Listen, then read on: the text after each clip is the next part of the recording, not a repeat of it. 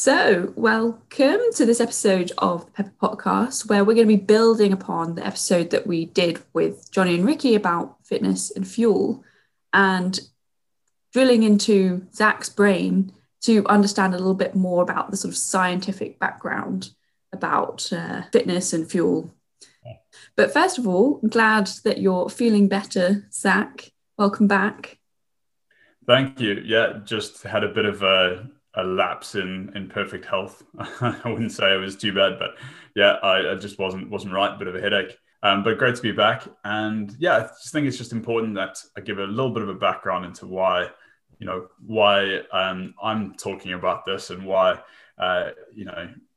maybe you should listen to to what I'm saying. Or so my background. I mean, my background's in sport, all sport. I just love. I've worked with people across the board in my sports psychology business, but I also come from a fitness background.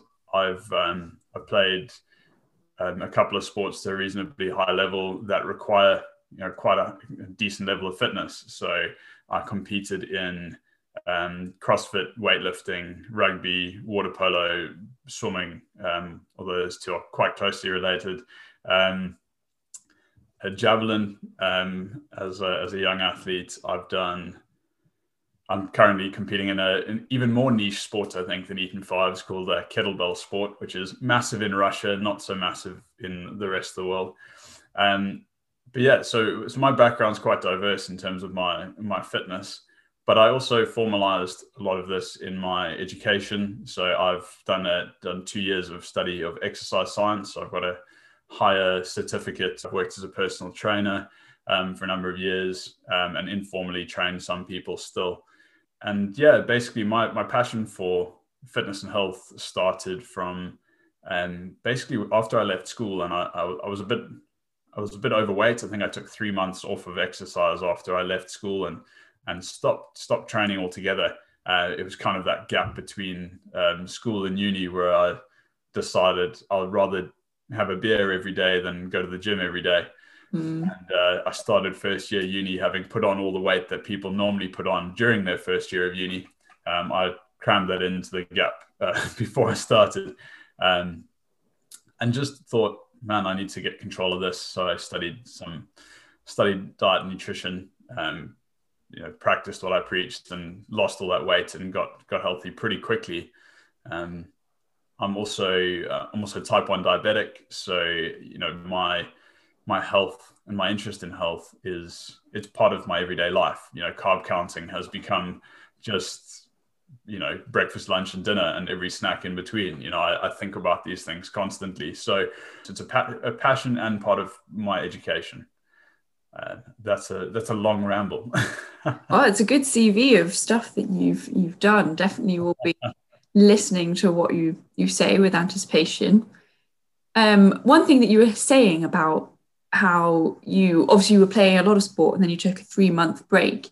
Did you do it as if so the thing that I've heard that kind of what that made me think of is about how Olympians train post Olympics or post retirement, that they can't. I think it was, who was it? I think there was an interview with Steve Redgrave or something that I saw, and after he stopped rowing, he has to kind of keep going for ages because your metabolism's still going 100 million miles an hour. You still want to eat the same amount, and you have to kind of slowly wean yourself down, or else they may have had a situation maybe even worse than the sort of 3 months that you took off, that their body just going from one extreme to another just can't deal with it.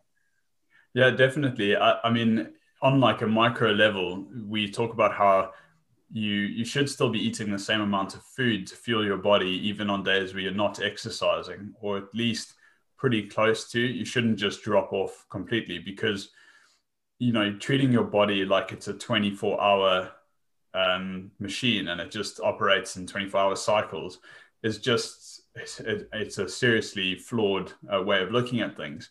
We should look at weeks. We should look at longer period of time, because what we expend on one day, we need to replenish to recover in the next and onwards from that. So yeah, I wouldn't say that my 3 months was as tactical as Steve Redgrave, also an absolute legend of a diabetic Olympian. Really? Yeah, yeah. Good knowledge. Notorious for stashing sugar in the boat while he's training, and also for just eating sweets and hugely high calories because of how hard he trained, as you can imagine. So he had a huge drop off in performance after becoming diabetic. Just a little bit of insight into that: you need insulin to convert glucose and carbohydrates into energy. Without insulin, you cannot do that, and that sugar just circulates through your bloodstream. So he had a huge drop off in performance because he literally could not create energy. An Olympian like that, performing the way he did. And there's many out there. Henry Slade playing rugby for England. He's another example. There are some. It's highly manageable these days. But Steve Redgrave, yeah, he would stash sugar in the boat. He tried to follow a diet plan to kind of keep to that what you'd expect an Olympic athlete to be eating. I don't know, what does it sound like? Chicken and rice and pretty bland foods. Yeah. But his performance dropped off there because he just couldn't get the calories that he needed in that kind of food, and was really struggling. So stories go that he just pushed that aside and just ate whatever he wanted to fuel what he needed to do. When you have a good understanding of what your body needs to perform, then that process is a lot more simple. So I had a question on, you were saying that you should have the same amount of calories every day-ish, whether you're doing exercise or not. But does the breakdown in the types of food you're eating make a difference? So, for example, I've definitely heard on days that you're doing exercise, your sort of carb ratio should be higher. And then on, days that you're resting, you try and increase the sort of proteins and healthy fats, and you have a lower carb percentage in order to help the recovery. Yeah, that's really, really good advice, and that's exactly right. So if we think of carbs and fats as energy, right? Carbs are fast released energy, fats are slow released energy. We need both. And when you think about fives, you realize that you need fast release energy for short bursts, and you need slow release energy for almost like maintenance. You need for longer duration. Protein is really about recovery. So if we think about preparing for sport, we need energy for beforehand, and we need recovery afterwards. So managing, and we need to replenish energy that's been used. So on a training day, we will look at grouping our carbohydrates and fats to before and after exercise, and protein spread throughout so that we can recover. On non-training days, you have to think, why am I eating carbs and fats? I'm eating them to replenish the energy that I used before, but I'm not necessarily fueling exercise. So if I'm eating the same amount of carbs that I would before playing fives, then what am I using that energy for? There's not as much requirement. Your body doesn't need it. So, but because you've worked hard the day before, for example, you might need more protein to help replenish that, well, to help your muscles recover. And the faster you can recover, the faster you can, play to the level that you want to again. So we want to replenish our energy, and we want to recover. So grouping, as I said, group your carbs and fats surrounding your workout, and then on non-training days, spread those out more evenly throughout the day, and then only eat what you necessarily need to fuel your activity or your recovery. So sometimes if you worked really hard the day before, you will need the same amount of carbohydrates and fats to replenish that lost energy the next day, because you'll still need that, because your body will still be running. It's not a 24-hour cycle, as I say. You're still going to be needing to replenish that fuel. Okay, so I've got an idea. I want to tell you what I typically have before a tournament and during, sort of. And I can never remember what I have afterwards. I don't think I think about the post-tournament, post-match as much as I should do. But let me know what you think. So typically before tournaments, I will have probably peanut butter on toast with jam. So strawberry jam, PB&J if you're American. Yeah. Is that breakfast? Yeah, breakfast. Yeah. So typically it's like sometimes it's like white sourdough, but typically it's like a kind of multi-grain brownish bread, uh, peanut butter, sometimes crunchy, sometimes smooth. I'm sure there's some people that have some opinions on that. Yeah. Crunchy all the way. And then strawberry jam with a cup of tea. But that's typically my breakfast. Is that a good one to be having, or is there ways that I could improve that? Should I be taking off the jam, for example, or No. So I really like that. Peanut butter is just fantastic. High in fats, high in protein. So that's two energy systems already covered. So you've got you've got your protein for recovery, and you've got your fats for energy. That's already a good start. Adding in the carbohydrates, so your bread. If it's a whole grain, it's more likely to be kind of a slower releasing carbohydrate rather than a fast releasing carbohydrate. So there are variations of these things. But then you've got your strawberry jam, for example, which is that's sugar, which is concentrated carbohydrate. So for those of you who don't know, sugar is the same as carbohydrates. It's just highly concentrated. So they are the same. So when you talk about carbohydrates, and alcohol is also a carbohydrate. So, alcohol is a sugar, which is then a carbohydrate. Okay, but we'll get to that. So you've got a fast-releasing carb in your strawberry jam. You've got a medium-releasing carb in your bread. You've got a good maintenance energy in your fats and your peanut butter, and you've got protein for recovery. So that's brilliant. And then hopefully some water in there too. So you've got some hydration. Water is so important. So our macronutrients are carbohydrates, for example, bread and jam, fats, for example, oils like found in peanuts, and then protein, for example, found in meat or eggs or fish or lentils.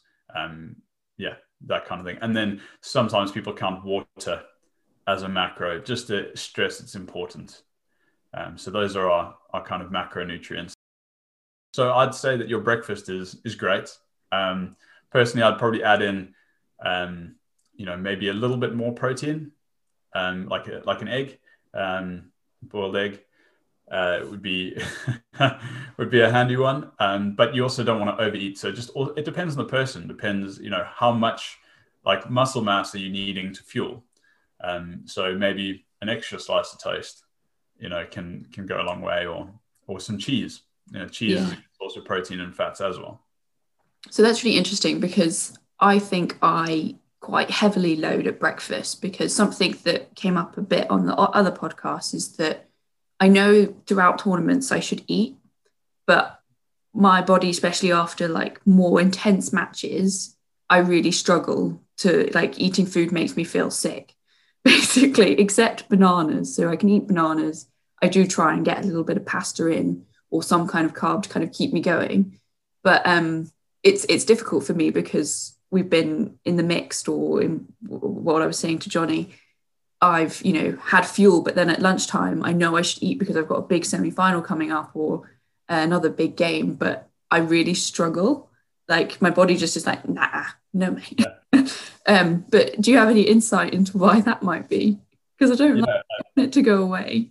I mean, I can completely relate. If my heart rate's up, or trying to come down, eating something, just it's a drain. It's difficult, and you feel like you struggle to digest and all that. It's why marathon runners or anyone out for like long distance cardio will take those like carbohydrate gels, those little or like a little orange juice, or like anything that's going to be easily digestible carbohydrate. So easily digestible is the main point here, is that you need something that isn't going to put strain on your body to metabolize. So that can be in terms of quantity, because your heart rate's up, you're moving around a lot. You don't have time to or you don't want to just sit and digest and rest. yeah, your heart rate's still sky high. So especially if there's a short break, if you're looking at an hour, you almost don't want to be eating anything. You definitely don't want to be eating anything substantial, but you still want to get the nutrients in. So I would advise, you're looking at something like a banana is fantastic, like a Snickers, and that's always a good one. Just something small that can replenish carbohydrates and fats, because you want your energy systems to be refueled. But yeah, keep it to a minimal. You don't want to go and eat, have a big steak or something in between matches, because your body's going to be working so hard to digest that you're actually not going to break down the macronutrients into energy by the time you play again. So you might only start accessing that food for energy midway through the game, and then you're still feeling that digestion process. So those glucogels, those are great. A banana, fruits, fruits are great shot. So on that note, what is, for the sort of different food types, the amount of time that it takes for it to be hitting your body? So for example, I have my toast, but then usually it's a 1 hour drive to Eton for a tournament. Then like, when is it going to impact me? So this is where quite a familiar term, I'm sure, for some people is glycemic index. Like sugar has a very high glycemic index. We'll look at glucose has a glycemic index of 100 on the one end of the scale, and then something low to no carbohydrate would be 0. So a high glycemic index will be something that'll hit you pretty quickly in terms of its energy value. So sometimes almost instantly, if you're just eating sugar out of a packet, that's going to be pretty quick energy. Or you have a glucose kind of gel, that's going to hit you quickly. People metabolize things at different speeds, so it's hard to say. But I would say, if you're having a jam sandwich, within 10 to 15 minutes, the strawberry jam will be the first thing to interact with you, then the bread, then the fats. So you'll metabolize that third, and then the protein is probably the slowest metabolizing. Give yourself time to not feel full. And that's really, you've given yourself enough time to digest enough to give yourself energy, but then not too long that you're hungry again by the time you exercise. So I don't think about my post-recovery food enough. Like sometimes I do, sometimes I'm like, oh, I should have an egg or eat some chicken. But actually I don't really consider that as a part of my routine as much as I should, at least in comparison to how I think about my breakfast before a tournament or a game. What would you suggest are the best kind of foods for muscle recovery, making sure that you're not hurting the next day, things like that? Yeah, with that kind of thing, it's funny because we often think about food as getting digested and then we have energy, but there's actually quite a complex interaction that goes on. So, for example, protein needs to synthesize with your muscle for it to repair. But also when we eat carbohydrates, they get stored in the muscle as glycogen, and then glycogen is what allows our muscles to contract, and that's what used as energy. When we run out of glycogen stores, so if we're completely depleted, we need to replenish that. Your body will try and naturally produce some of it. However, you need to replenish what you've lost. So post-workout meal, you need protein for recovery, for muscle repair. So it's synthesized with the muscle to repair it. And then you need to replenish glycogen stores. That's a lot of long words that I'm not going to be able to Google. So what would be your ideal post-match, post-tournament recovery meal? So it's always going to come to a well-balanced diet. It's what, we hear it 100,000 times and we never know what that means. So you want something that is going to replenish your glycogen. So carbs. Eat carbs. Don't be scared of carbs. Eat carbs. A fruit for your fast acting. So that would be for almost immediate replenishment of your carbohydrates. Then you want to be hydrated. So make sure that you've got water. It takes something like 500 mils of water to burn 500 calories. You need to refuel immediately. So that would be your banana, other fruits, fruit juice. Then something like a slow digesting carbohydrate. So vegetables, generally quite good for that. Brown or whole wheat, brown rice, whole wheat bread, whole wheat pasta. I say whole wheat because that's a good medium digesting carbohydrate, something that'll fuel you for your recovery over time and not something that you'll just use up immediately.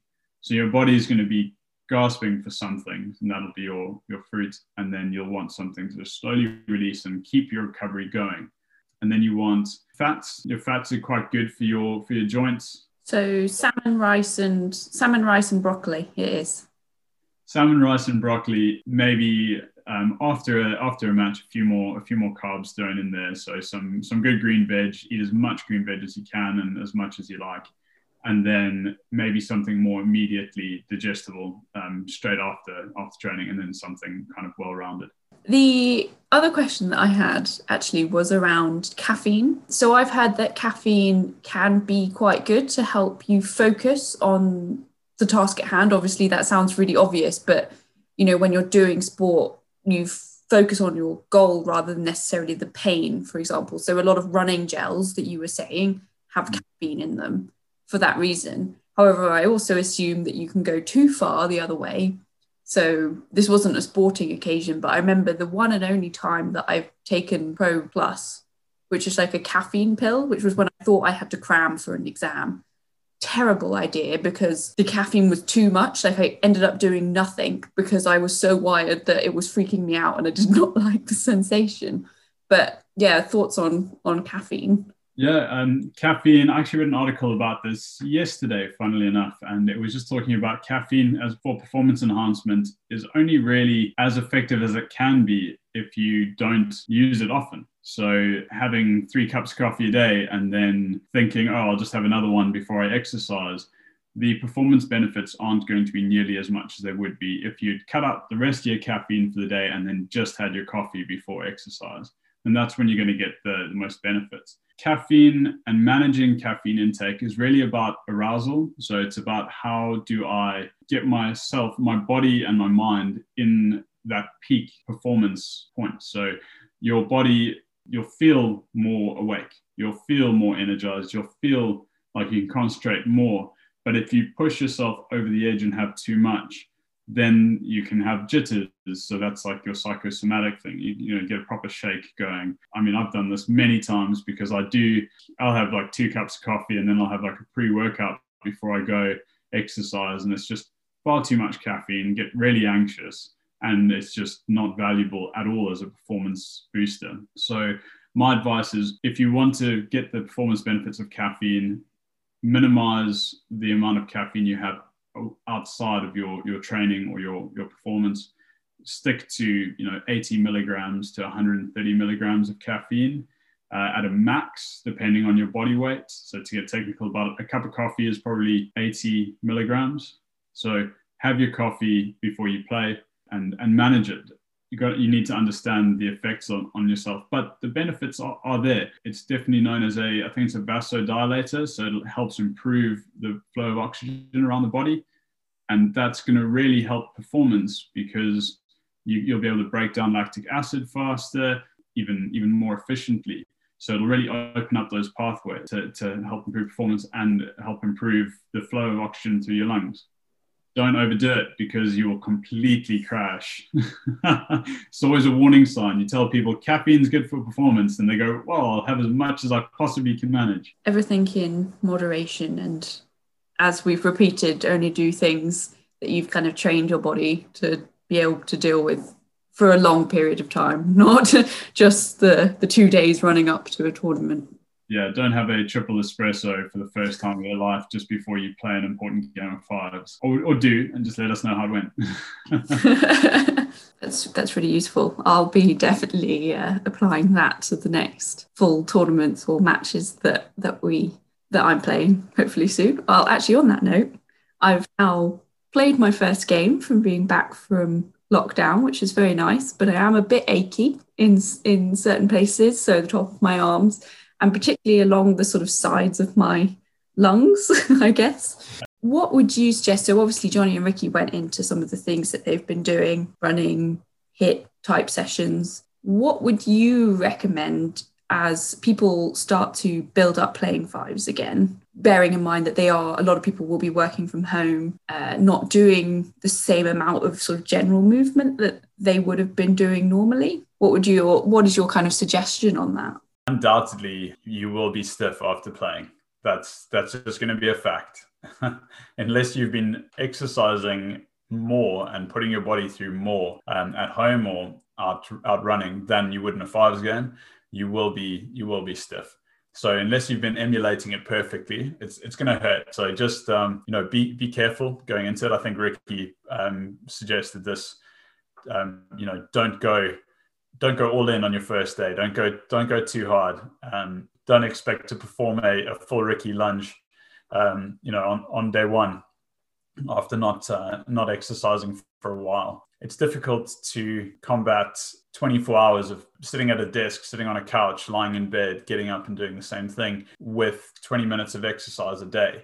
Your body is undoubtedly going to stiffen up. Working from home, we're spending less time walking, just in general. Trying to combat that amount of time just sitting still and going from that to playing fives, where your body does get put through, quite the range of motion. If you're doing any kind of jump shots from back court or cutting or trying to return from kind of getting your body into a low position, you've got quite a range of motion that you need to put your body through. So I think when people are getting back into it, expect stiffness, but give yourself the best chance.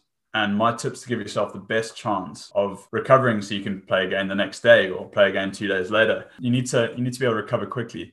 And that starts with your warm-up. So I would suggest for your warm-up, you want to put your body through your full range of motion. So you want to start by doing some progressively deeper lunges, some deeper squats, some rotation movements. Yeah, the rotation one is one that I haven't thought about so much before, because I do a mix of kind of straight cardio and sort of HIIT workouts, and those HIIT workouts do a little bit more movement that in some ways is similar to fives, like what do I do? Skaters, to work on those kind of switching and changing directions, high knees, although the twisting one is one that I don't do as much as maybe now feeling the pain down the side I should do.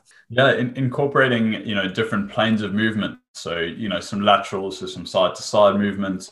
A lot of how we train and how we prepare for sport, funnily enough, is all in the frontal plane. You think sit-ups and squats and push-ups and any kind of shoulder rotations.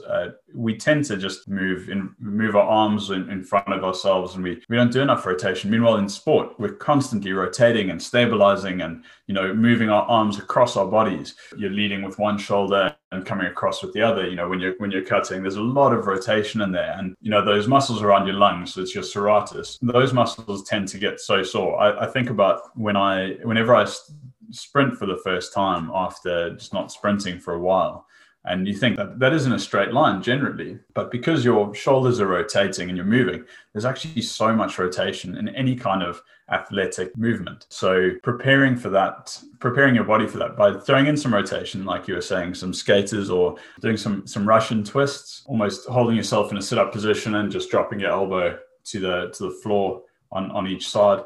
Those are movements that can just help that rotation and prepare you for that kind of post-exercise pain that, or delayed onset muscle soreness that we talk about. So DOMS, for those of you that don't know that one, you'll know it very soon when you get back onto court.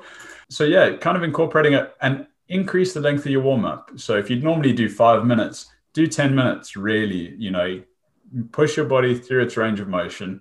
If you've been sitting at a desk, your hip flexors, for example, will have been severely shortened over time. You want to do some lunges, really stretch out your hips. There's very few of us that could potentially be able to do the splits or even get anywhere near or reach down and touch our toes. These are things our bodies are capable of doing if we work at them. But because we are just stagnant for so much of our days, or we sit in positions that shorten certain muscles, it's important that we work through our range of motion and we get that mobility through the joints. It's really about stretching out the muscles and the tendons so that our joints can achieve their full range of motion. So kind of working towards that. So then you can actually, you don't want the first time your body goes to its full range of motion to be when you're playing fives. That's just asking for an injury. is if you do something explosive and your body hasn't moved that way in months, then that muscle, you're putting yourself in danger of tearing something, pulling something, spraining something. Yeah, so special attention to warm-ups and cool-downs, just so important. So I was the fitness coach for my rugby team before, and they used to hate it when after a full 80 minutes of running into people, you say, right, we need to run a lap of the field and stretch and cool down. And everyone's shattered and just wants to get to the pub. And you just think it's so important for that next day and the next game and preventing injuries. So I'd say tack on 10 minutes before and 10 minutes after, just so important. And then 10 minutes the next morning when you wake up and before you go to bed the next evening. It's about forming good habits of pushing your body through more of a range of motion than you are used to. Yeah, that's really, so I mean, I did do a little bit of a stretch, probably not as long as I should have done after the first game back. Yeah, no, I've definitely tried, and this is something that's happened more recently, to incorporate more of yoga into what I do. So typically now it's first thing in the morning on some days, and using that to just kind of help keep at least some kind of stretch in some of those muscles. So as you say, touching your toes, hip flexors especially as I'm someone that when I run, my hips hurt. And so building that hip flexor strength is really important for me generally. But it's, something I've definitely been building in more into my regime. Maybe it's because I'm getting older, I don't know. But, needing to stretch a little bit more and the likes. But I think it is definitely something that people should do and concentrate on a little bit more. Yeah, definitely. So funny you mentioned the yoga. I mean, I do it every morning now. I've got a 30-minute session with a group of people over Zoom. But it's just forming good habits like that. And going back to the point about not treating your body like a 24-hour machine, is that we progressively can shorten a tendon or a muscle by only putting it through 50% of its potential, or a joint even. So we can restrict a movement of a joint, we can restrict the movement of muscle by just not using it. That can compound over time. And, when you say, oh, maybe it's because I'm getting old, it's like, well, actually, not at all. It's just because over time that certain muscles have become restricted or there's imbalances. I put my back out when I was in my early 20s, and that was because of my posture. I would stand on my left leg all the time. So my balance on my left leg is fantastic, but I basically not bear any weight on my right leg. So identifying that, I realized that I'd developed kind of an anterior pelvic tilt, which is when my pelvis just tilted slightly forward and then off to the left, because my posture, that's what I was just doing again and again and again. And then your muscles learn that's what you do. So posture is kind of a foundation of everything. If you've got poor posture, then your muscles are already imbalanced, and muscular symmetry is really what you want to achieve so that you can prevent injury. So putting both sides, if you split your body into down the middle, vertical line, then you want to make sure that both sides can achieve the same range of motion as each other, especially in fives, thinking, how you use both hands. And if you want to be able to use both hands effectively, you can't have a left shoulder that can only move through 50% and a right shoulder that can move through 100%. You're obviously going to end up relying more or struggling more with your left. So incorporating in good habits, like 10 minutes of stretching in the morning, 10 minutes in the afternoon, just constantly doing something that puts a muscle group through a joint rather through its full range of motion, or you work towards that, then that's going to have a huge impact on your risk of injury and your longevity of playing the game. Yeah, I think it's something you can quite easily incorporate. So a friend of mine, she used to call it stretch with Boris. So when it was the daily briefings, okay, they don't exist now, but she used to do her stretching in that time while she was watching that. And so it can be as simple as just, finding a time when you're watching TV or something that you just, for the first 10, 15 minutes, just do some stretching while you're doing that. So it can be very sort of simple to incorporate, I think. So we spoke with Jonny and Riki a little bit about what they do to kind of recover, but they both had very different ways of building their fitness. So Jonny was very much cardio, long distance, long distance running, long distance cycling, whereas Riki didn't enjoy that and was much more inclined to HIIT. And we sort of briefly explained what the differences of those were. But from a more scientific standpoint, what is the differences? What are the pros and cons between those two different types of methods to develop your cardiovascular fitness? Yeah, so when you think about preparation for a sport, you need to break down kind of what the demands are. So with fives, if you could guarantee that a fives game was going to last, say, less than 20 minutes every time, then you probably wouldn't need to do any long duration cardio. Because that's just not a demand of the sport. 20 minutes of jumping and hitting and exploding off the mark and quick kind of agile movements, you wouldn't require that cardio so much. But because you can't guarantee that, and there's a likelihood that the game's going to last longer, you're going to be on your feet for a lot longer, then you see where the longer duration cardio can come in. The way that I like to frame it is that cardio is the foundation for everything. Cardiovascular, it's your heart. The efficiency that your heart pumps blood around your body is the efficiency that you get oxygen to your muscles. I would say a combination of both the high intensity intervals, which will match the demand of your cut, your quick sprint across court, your lunge, any kind of explosive effort, it'll match that really well. But the cardio element, that's where you see your recovery in between those movements. If you've got a strong heart and you've got a good foundation of cardio where you've got a low resting heart rate, then you've got less of a heart rate spike and your body can kind of react to the demands of an explosive movement a lot more effectively. So by having a foundation of cardio and a low resting heart rate, when you do movements that spike your heart rate, that spike is not going to be up to your maximum heart rate immediately. So, for example, if you look at a weightlifter, they generally don't focus on cardio because of the demands of their sport, which also means that if they go for a run, their heart rate is going to spike massively in a short amount of time. But their sport doesn't require them to recover quickly to do the weight again and again and again. It's just a one-off. So as you need to recover between explosive movements, the requirement for a base of cardio is vital. So someone like Jonny focusing on cardio and longer intensity cardio will be able to recover exceptionally quickly between movements and will have that appearance of just being able to go all day on court and not tire, because any kind of movement that demands an explosive action, he will be back to kind of equilibrium almost immediately. It won't take long at all for him to recover. And then someone like Riki, who focuses on those explosive movements most of the time, will then have less of a demand from each of those movements. They won't be as tiring. So your body can adapt to the demands of those two. So a combination of both is important.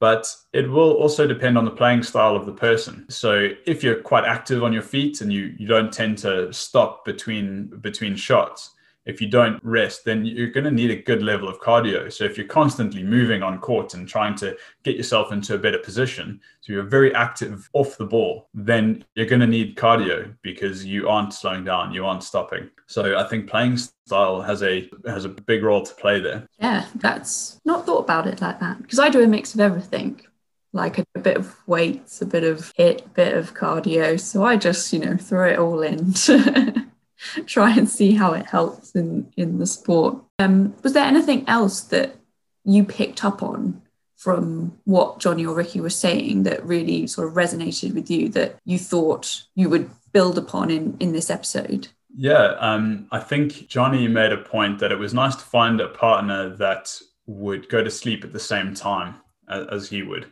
I think that's an interesting point, because sleep has such an effect on performance. And there's actually a huge movement at the moment. I think people are making a lot of money on this, is, obviously mattresses and sleep apps. And now, it's been quite a general public thing for a long time, but now it's specifically looking at performance and getting a proper night's sleep. So a great example that I came across a while back was it was a study done on the effects of lack of sleep on explosive performance. So it was on rugby players, and it was looking at lower body explosive performance. So when we're thinking about anything like a jump or a lunge, that's quite an explosive movement. So the study found that lack of sleep had a direct impact on performance, and the difference, when they tested that, there was between 1 and 3 hours less sleep. There was quite a dramatic decrease in performance. And if you're thinking about, again, a sport that requires you to be doing these movements often, and let's say you're losing the distance of a hand every single time you execute a movement, and it's going to deteriorate even faster because of a lack of sleep, then, you can see how that would have quite an effect on your game. So especially at a tournament where it's not just one game and food and hydration aren't quite going to compensate for lack of sleep, then it's so important that, 7 to 8 hours at a minimum, or whatever your body generally needs. Again, we're not looking at a 24-hour bracket. We're looking at a week. Have you been getting 5 hours of sleep at night for the whole week? And then the day before a tournament, you try catch up by getting 8. You're not going to pull back all that time. So preparation starts the week leading up to something. This is why if you've got tournaments back to back over a few weekends, you really need to bear in mind what an effect that your sleeping patterns are going to have. I think that was definitely something that I thought was quite a subtle comment that Jonny made, but just such an important one. There's a lot of obviously excitement around tournaments, and then there's the social involved as well. And the study that I mentioned, the main focus of the study was actually on alcohol consumption, but the secondary finding was that lack of sleep had an effect on performance. But basically, this study sent a bunch of lads out in the town. They pre-tested them 2 days before on a jump height test, and then the guys went out in the town, and the idea was that it was in a natural setting. So this is what the paper says: it's a natural setting. So they sent them to the pub, and then they just had to basically record how many drinks they had. Now, on average, it was between 6 and 19 units. Yeah, there's a massive impact on explosive power up to 2 days later. So this is kind of the main point, is that if you think, I've got a game on Sunday, I can still go out on Friday night, that will still affect you. Drinking will still affect you. Lack of sleep will still affect you up to 2 days later. So this is why we don't look at things in that 24-hour bracket. Up to 48 hours later, there's still going to be an effect of that night out, that social, that excitement leading into a tournament. Something like consistency is definitely key.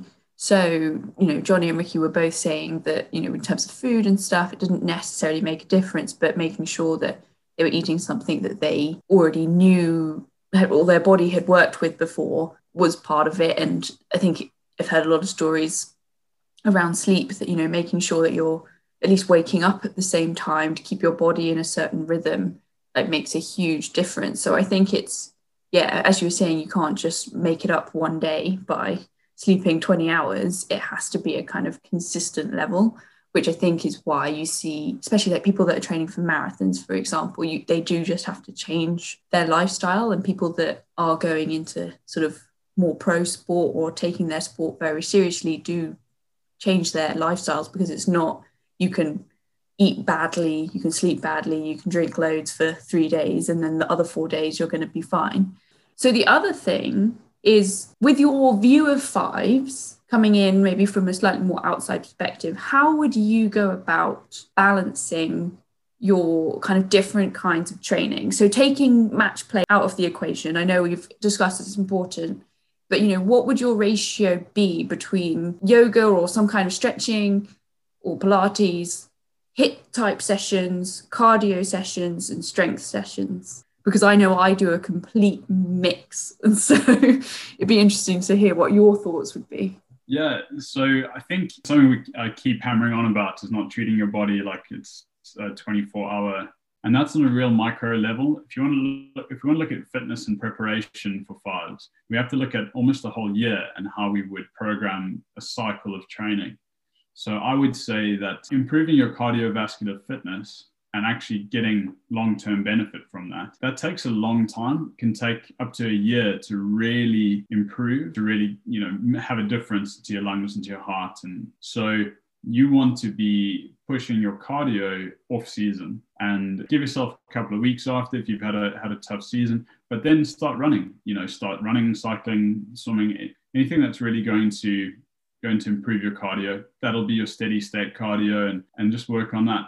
As you start getting closer to fives, starting that 8 weeks out, I would say that's when you really want to start focusing on your HIIT training. The general cycles are for this type of training is after a season, a couple of weeks off, do some strength training. So build the strength that you need with reduced cardio. Then move if you feel you need to get stronger. Then move into pure cardio, doing steady state cardio while doing a maintenance session in the gym. And then as you get close to the season, doing your HIIT training, because you're not going to get super cardiovascularly fit just before the season starts. And doing a lot of cardio during the season isn't necessarily going to benefit you. Managing those cycles and going through, say, strength, cardio, high intensity, and then peaking in your high intensity training. So taking it easy, building it up. And then when the season starts, being at the kind of level that you want to be, then that should happen, say, 2 weeks to a week before you play. Because again, you don't want to be pushing your body to its absolute limit in high intensity interval training the day before you play. And then managing your energy throughout the season. So, keeping on top of your fitness. So, you only need to work at, say, 70% of your top fitness to maintain that throughout. So I would say during a heavy competition season, you don't need to be pushing yourself if you've prepared correctly for it. So if you've gone through a good preparation phase, then it's really just about maintenance and you don't need to be at 100%. But I would say, again, work on improving your weaknesses, work on what you need to. So if you're not feeling fit enough, then add in some cardio. If you're not feeling fast enough, then add in some high intensity intervals or some speed work, some agility work. And just manage that and just keep it not too close to important competitions. So let's say you're competing on a Saturday or a Sunday, do that kind of work on a Tuesday or a Wednesday, and then recover. I definitely need to take a look at my fitness regime. I mean, I do a bit of everything. I would say I'm on, not right now. I'm just kind of building up again at the moment, but when I was peak lockdown, when I was at my best, or when I've been really focusing on my fitness, it would be 2 cardio sessions, 2 or 3 HIIT kind of sessions, some of them which are short and more intense, and some which are an hour but slightly lower intensity, but still kind of doing those slight peaks and troughs.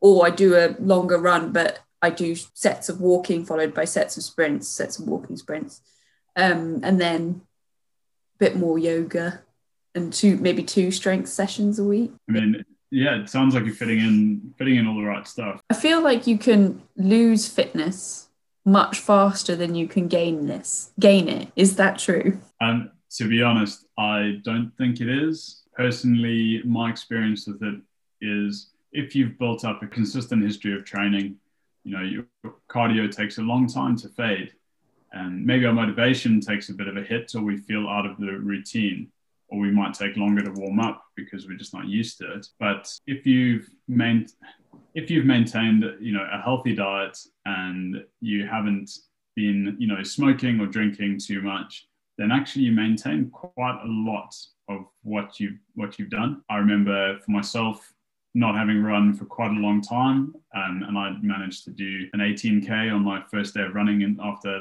8 months, and then a 21K 2 days later, and 2 10Ks the next 2 days. I just wanted to see if I could, and I could. It was just check on whether or not fitness could be maintained without actually doing it. So you're doing other things, and this is why my example with doing cardio in the off season and then doing your HIIT is going to be, really works for prepping for a season, is that you'll maintain that cardio.